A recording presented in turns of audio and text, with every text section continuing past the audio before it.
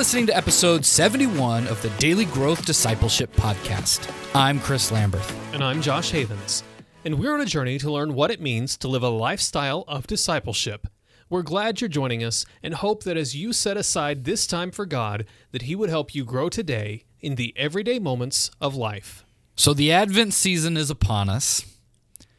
That means we should be talking about how does Advent fit into a lifestyle of discipleship? Or does it? It does. There's no question. It does. How? I guess we could ask, does it first, as a good way of introducing the topic and then getting through to it? Because for us, we are in a very Protestant tradition, especially Pentecostal, to be specific. Pentecostal, yeah. So a very new Protestant tradition. So, the newer the Protestantism, the less liturgical you tend to be. And so, we celebrate the big Christian holidays, like Christmas and Easter, Palm Sunday, July 4th, of course. Exactly. Got to get all the major ones in there. That's a joke for anybody who thinks we're being serious. But even more than just celebrating Christmas, we should also be, I think, attentive to the celebration of Advent. And I know many Christians have heard of Advent. You can't go to Starbucks without, hearing and seeing things about Advent. And if nothing else, you're going to buy that calendar and eat the chocolate in a day or two. Chocolate. It is good chocolate. And so I always like buying them after, because then they're super cheap and you get a ton of. You get them on sale and you just get all the chocolate. Exactly. So, but we should ask, why should Christians celebrate Advent? And then if we should, how does that help us, or how does that fit into a lifestyle of discipleship? I think I would reference back, long while back, like middle of last year, to our conversation with Winfield Bevins on his book, Ever Ancient, Ever New. Honestly, I think that's a great entry into liturgical practices and how we can use liturgical practices, liturgical rhythms, the calendar, to really enhance a lifestyle of discipleship. And I think the best way to describe that is the word that you and I were talking about before the conversation here, rhythms. Yeah. Really, we know that we have ups and downs in life. You literally get seasonal affective disorder sometimes, depending on the seasons, and it just comes around every year. Mm-hmm. You know that certain holidays are coming up. You look forward to New Year's Day as the fresh start of things. You look forward to the first days of spring as kind of cleaning and getting things put back in order, ready for the summer.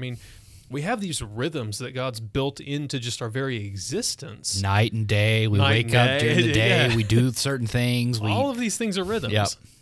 And liturgy, I think, is just the recognizing of those rhythms and allowing the way that we live our lifestyle of discipleship to kind of ebb and flow with those rhythms. Mm-hmm. And it just so happens that the church for a couple thousand years now has practiced certain rhythms during certain times of the year. Yeah. And without going into a lot of detail here, I think it's important to know why the church has practiced these rhythms of celebration and of mourning. At some points, Good Friday is a day of mourning. Ash Wednesday, Lent, we give things up. So it's not all just celebration, but these are also days in periods of preparation. Yep. But it all goes back to the Jewish calendar. Right? Let's not forget the church is not Gentile, it is Jewish. And so I love reading these Old Testament accounts of when these certain festivals and days of celebration come about and why. So we read those in the Old Testament sometimes and we skip over them because they don't seem all that important, but they are directly related to why we celebrate as the church these liturgical events. And it's because, again, in the Old Testament explains this the best. It's a days of remembering. They mark these special occasions so that we can remember what God has done for His people. And these Old Testament feasts were the Old Testament people of Israel's liturgy. Exactly. You just look at all of those different practices that they had, And a lot of times they're accompanied with, when you do this, tell this story to your children. Yep. And it's meant to be something that is bringing to remembrance the things that have happened in their history, and they do that at regular times during the year. Well, and this serves as a way, it's a rhythm, right? That, like, Sabbath is a rhythm. Every week we take the day off. And why do we do these rhythms? It serves as a branding of who those people are, their identities. So all of this rhythm, all of this liturgical stuff, these celebrations, days of preparation, mourning, they are ways in which we remember who we are and whose we are.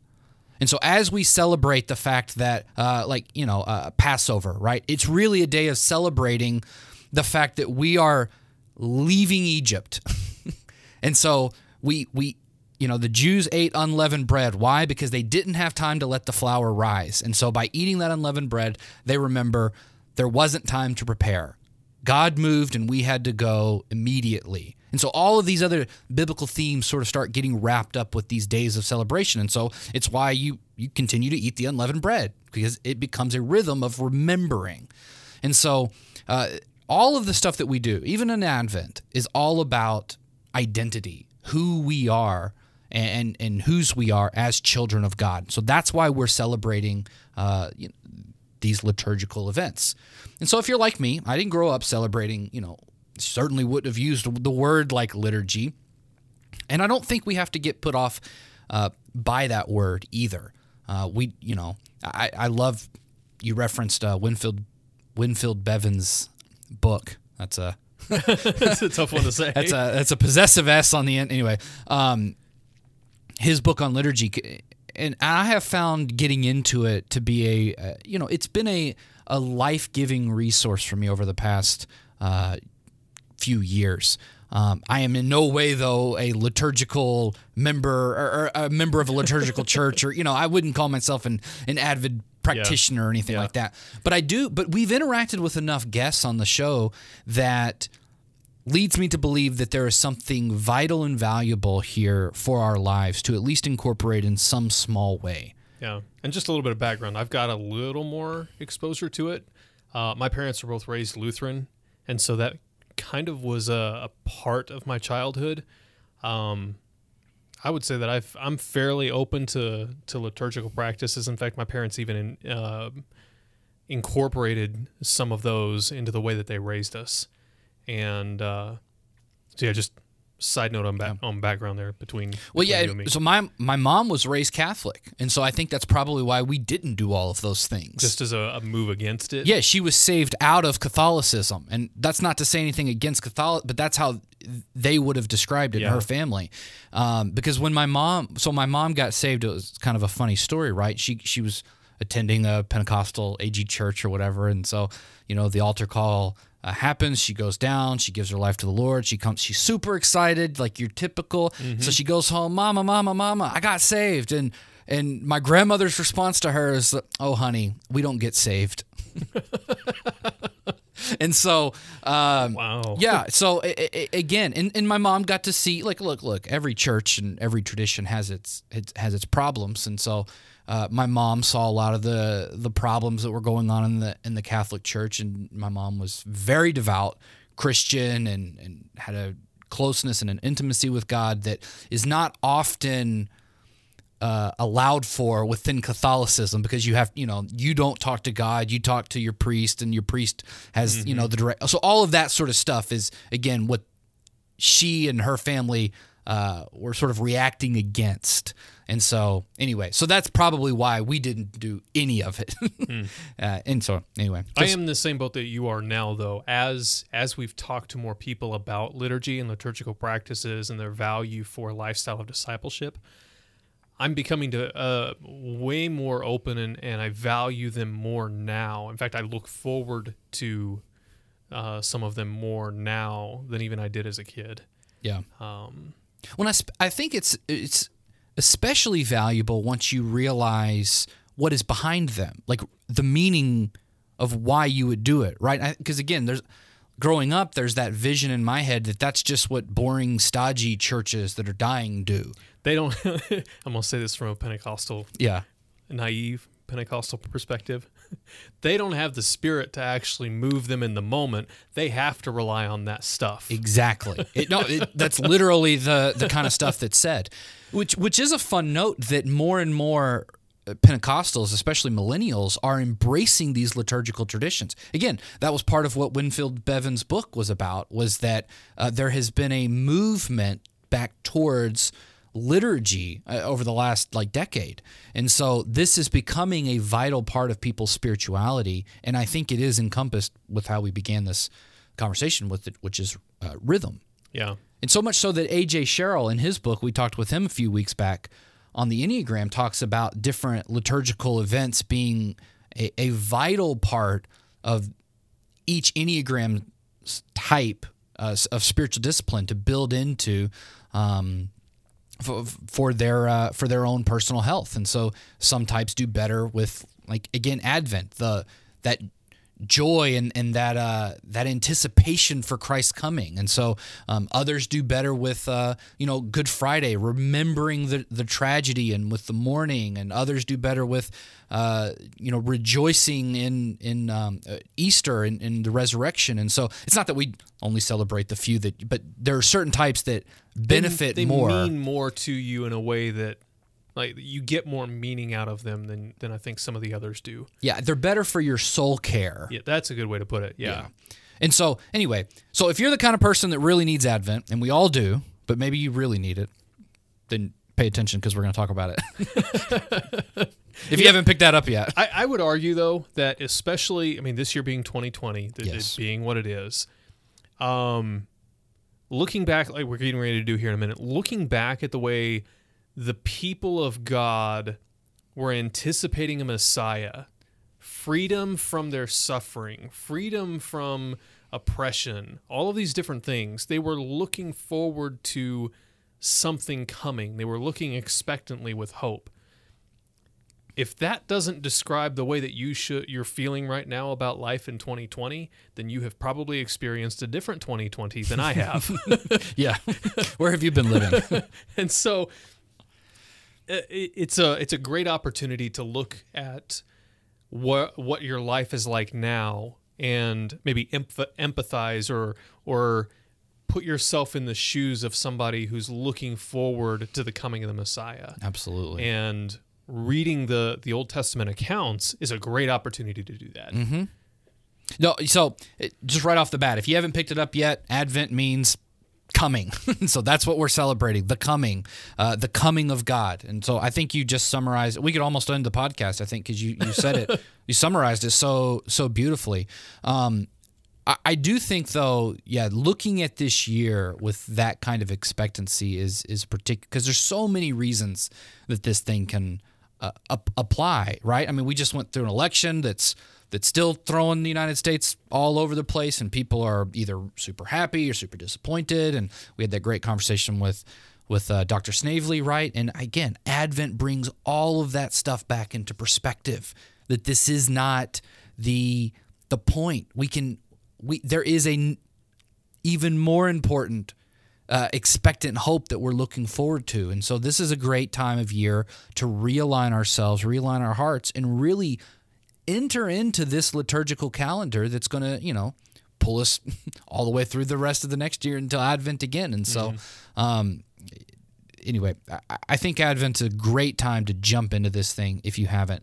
So, Advent, the coming, expectation, what are we supposed to be expecting? You just summarized it, but let's dig into it a little bit deeper, because I think there are a few particulars that we can really get value from as we're going through this. I will go ahead and call out, I think, a great resource. Now, this isn't the most liturgical-minded resource, so if you're trying to look at a certain, the Anglican or the Lutheran tradition, Catholic tradition, I don't think that's necessarily what we're going to advocate here in this episode, although certainly not discouraging those. And so I think you guys should go and check them out. They're worth looking into. I think for our purposes, though, maybe just a general approach to what this season represents. And then, because again, for me, if this would have been made more accessible and available, I would have been much more likely to get into it. And so I think that should, I think that's what we want to do here with this podcast, is to make it as accessible as possible. And so this book called Rejoice, Advent in All the Scriptures, it was written by, these reflections written by John Stott, a great theologian of the church, and then commented in prayers written by Christopher Wright, who's a great theologian and scholar who we want to have on this podcast eventually. So he will be coming soon. But so he follows up with this book, and it's really a great book to sort of introduce you to a lot of the big themes and what's going on when we're looking at this expectant nature of God coming to be with us. And by the way, I think this follows up great with our last podcast where we were talking about what Scripture is. So we're going to be covering a few of these things, not as in much detail. I want to break down, though, he begins the book with talking about 7 acts in history. One of our friends, Kevin Folk, kind of brought this up or mentioned it, and you'll see this theme in biblical theology.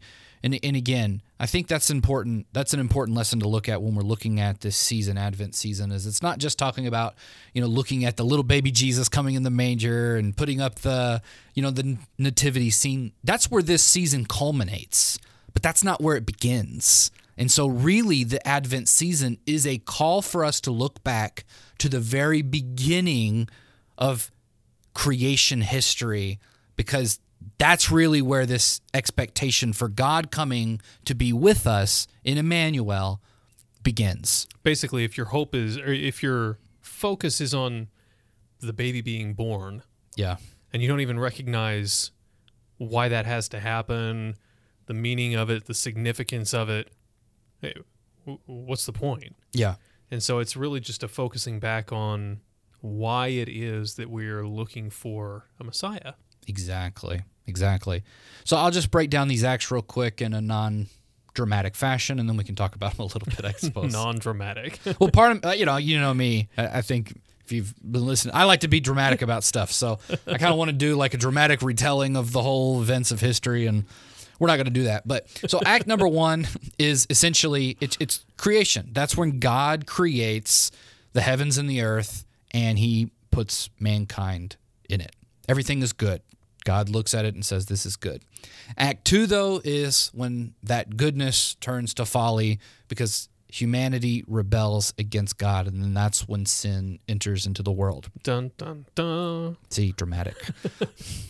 Act number 3 is when we get into the Old Testament and God begins to make promises to his people. This is when I can't help myself because I'm really passionate about Genesis, especially, and then like the first 11 chapters, because that shows the folly of just human sin getting worse and worse and worse from chapters 3 through chapter 11.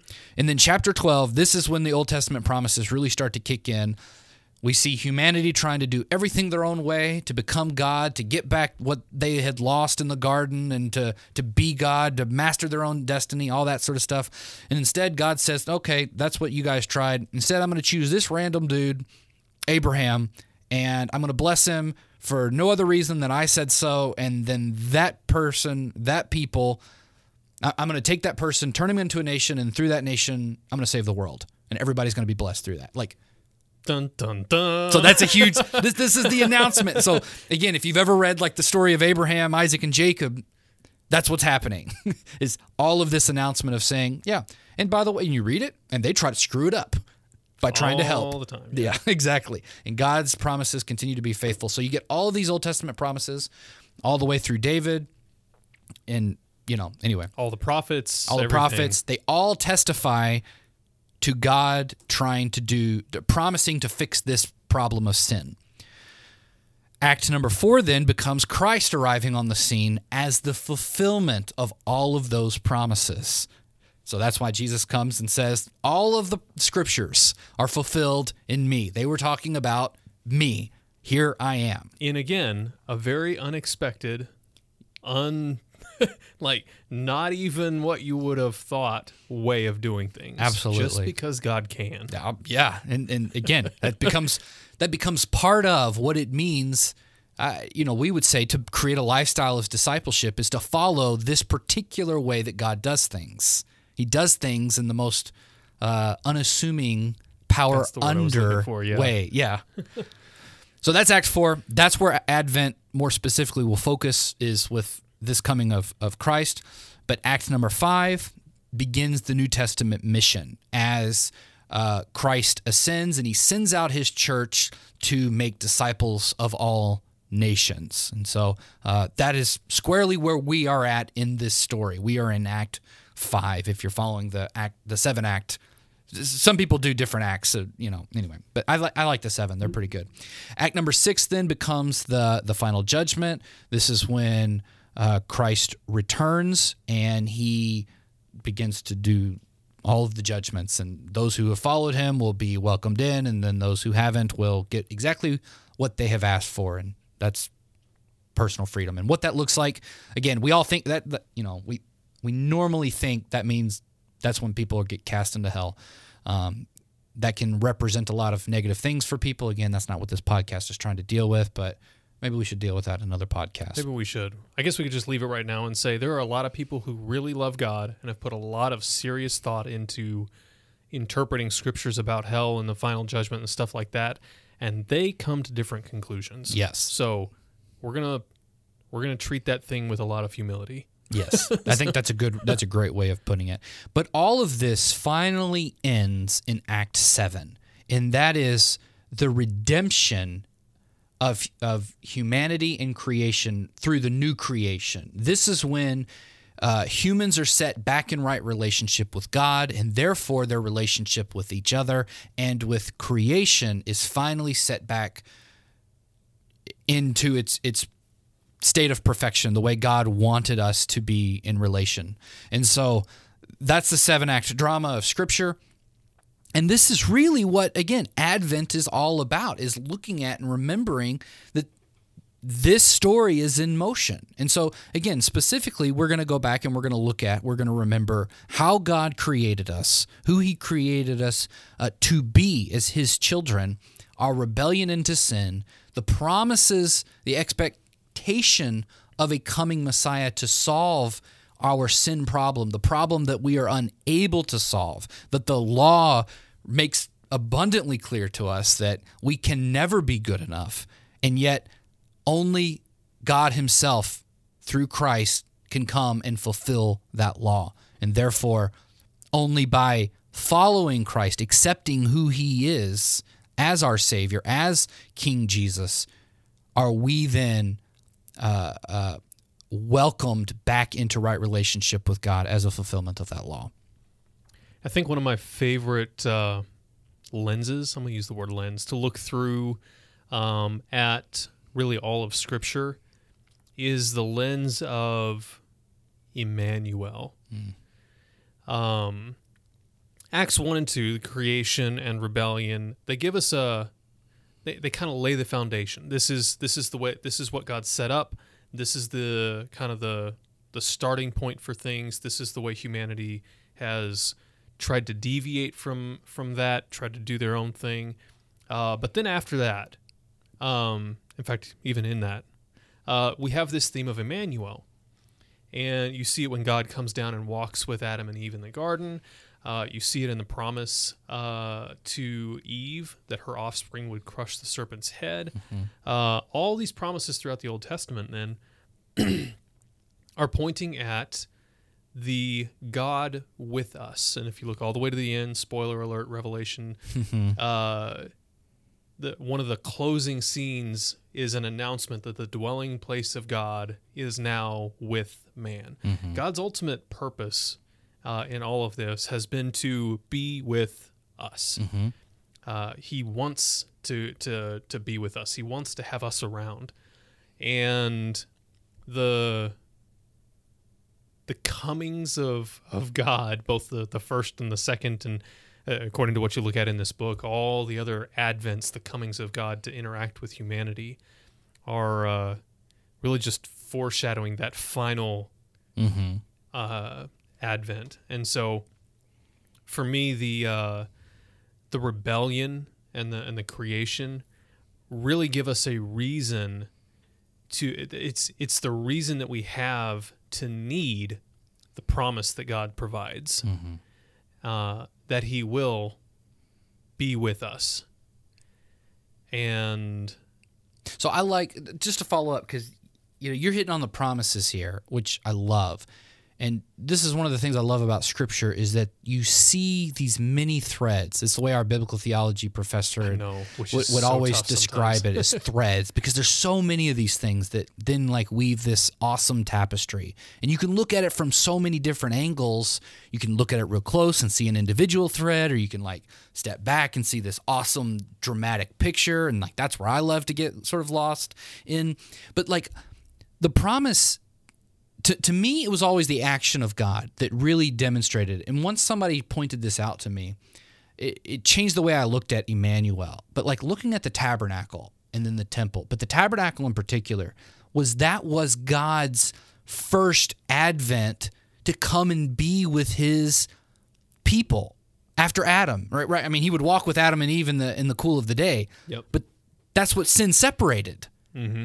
And so then the tabernacle becomes the way that God can be the closest He possibly can with His people in this mobile tent that has to be set up in all these like really precise, intricate ways and all that sort of stuff, because otherwise you die if you get into the presence of God and you're unholy. And you see the consecration of the tabernacle, and it's then being filled with fire and smoke as God comes down in His very presence comes and occupies this space. And it's like you see that in the tabernacle, the temple, and then on the day of Pentecost, which again is fire, wind, filling the people of God, the disciples now. And it's like, this is what it means for God to be with us. This is really what Scripture is about. Is this expectant hope that we have, that we can literally live in communion with God. This isn't about following a set of rules so that we can get to heaven and avoid fiery damnation. That's like the overly simplified, modernistic, selfish-centered version of the gospel and of this great drama of Scripture that we have been told. But when you start to understand it as God literally wants to live in a relationship with you, as you look at, one of the other great analogies of Scripture is the relationship between a husband and wife. As you pine for the opposite sex and you long to be with them and to be known by them, to know them and to be known, like that is the same way in which God looks at you and me, and He wants to get to know us. If we can capture that kind of a vision and we understand it and we can begin to reciprocate that relationship back to God, the entire way we start to live out our life with Him as disciples changes. Now it becomes not about, I got to obey a rule so I don't get sent to hell or make God angry. But what it becomes so freeing is it becomes, there is a God that loves me, that wants to live with me and do life with me, and all of the words and phrases that we use to describe that stuff. God wants that for me, with a community. Everything becomes about relationship. Well, then you know what? Living with God doesn't become about, well, one day I'm going to get to heaven and I'll, get my priorities straightened out. It becomes one day when that culmination happens, like you talked about, Josh, and the presence of God dwells amongst man, can start right now. I can just get started on that thing. In a way, started right now. It has started, exactly. And all you have to do is but enter into that. Accept it, because that is what Christ has accomplished for us, on the cross and through all of these other liturgical events. But it starts with, again, so like all of this gets wrapped up in Advent, I think. It does. It's so much more than just, little baby Jesus is coming and we'll put him in the manger. And yeah, I I want to articulate the struggle that Chris and I are facing right now, because you mentioned those threads earlier. Yeah. We literally want to go through and pull at every single one of the, like, if we could, if our energy levels would permit it, and if it wouldn't be weird, we would put out like a 36-hour podcast where we just went straight through and hit every single one of these threads and walked through how they're all one giant tap. And it's just, I find it fascinating. And I do enjoy talking about that. That said, though, Advent is a good way to summarize all of that and get kind of a small glimpse at the bigger picture, I think. I agree with you. Yeah, it is. And it's a perfect gateway into this whole season and I think liturgical calendar for that reason. So I think in all of this, that one snapshot, going back over everything that we've described here with the promises, the creation, rebellion, and all that stuff, looking forward to a Messiah in hope, for me is summed up in what is probably my favorite Christmas song, O Come, Emmanuel. I tend to be a little more melancholic. I'm an introvert. I tend toward looking inside, going down in deep, dark places, and then to a fault, never coming back out of those. And so I tend to look at things on a little more pessimistic, maybe realistic, if I want to be really generous, way of looking at things. And so for me, this expectant hope of the fulfillment of the promise is a really big thing. And so this cry for Emmanuel to come and be with us, to drive back the dark shadows and to fulfill his promises is a really great example of what summarizing the stuff that we've talked about so far into Advent really is. And the cool thing, like we mentioned, we have that fulfilled in a way in this fourth act, Christ's coming, the Advent, first Advent. But we also look forward to second Advent, where he does come. We look forward to the seventh act, where everything is put right. Everything is now God's dwelling place is finally with man, and that is for me one of the reasons that I enjoy Advent. It's a time to pause and remember. I can, in the middle of all of my junk, in the middle of 2020 being what it is, can look forward and know Emmanuel is still coming. And it guides everything that we are to do in this fifth act. It becomes the reason for why we do what we do. And again, I do want to go back to identity on that, because it aligns those things. Like this season in particular, we're not usually called to do anything. We're called to, I suppose it would be to remember and to look forward. Yeah. But in that way, we are called to really remember who we are.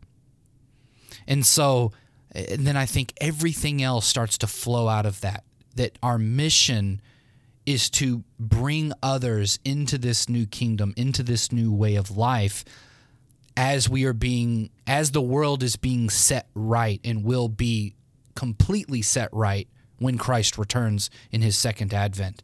And so it is our call to begin to prepare the hearts of others for that. Which is exactly what John the Baptist did. I mean, a lot of the Advent readings are about John the Baptist and the prophets preparing the way for the Lord. Exactly. We're participating in that as well. Amen. And I think there's no higher calling than that. I mean, we're all called. That's not to say that gets misinterpreted. I got to edit myself, because that gets misinterpreted as full-time ministry. That's not it. That's not what living a lifestyle of discipleship is about. Is going into full-time ministry. It is, no matter if you're a doctor, a lawyer, or a plumber, or bricklayer, or whatever you are to work in your occupation, in your vocation, proclaiming the coming of the Lord. And that becomes your lifestyle, your way of life. As you, if you're a dentist, as you fix teeth, as you talk to patients, you do so in communion with Christ. He dwells within you. You are a temple of God, and so do that well. So when you hear us say We hope that you grow today in the everyday moments of life. That's what we're talking about. That's it. And so I guess we could keep talking about this, and we're going to have to go into more details if we keep going. I just think this would be a great way to end it, just to call you, I think, this Advent season to one, adhere to it. I mean, you don't have to follow a liturgical calendar necessarily. I think it's a good idea. I'm planning to do it with my children because I think it would be a great special time to do it with them. We've never done it, and so I think it would be a great year for that. But if nothing else, pick up this book, Rejoice by John Stott and Christopher Wright. I mean, that might be a good place for you to begin. But if nothing else, I set aside some time this year to really focus and remember and to allow that expectation to be built up in you, because that expectation is everything. That's what drives us to wake up in the morning and to live our life with Him. How can you create a lifestyle of discipleship? Most Christians think discipleship is a program or a few practices thrown in at the beginning or end of the day. But we want to help you create a lifestyle where walking with Jesus throughout the day is not only possible, but natural. And we have a tool that's going to help you do just that. It's called the Daily Growth Journal. It's a guided journal that's going to help you become secure in your identity with God and authentically walk with Him in your daily life.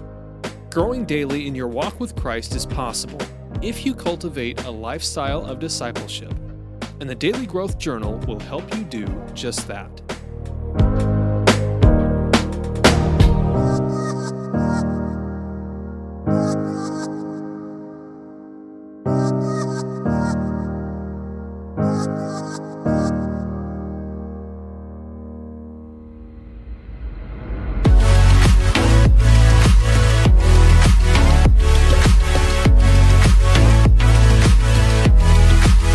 Thanks for listening to this episode of the Daily Growth Discipleship Podcast.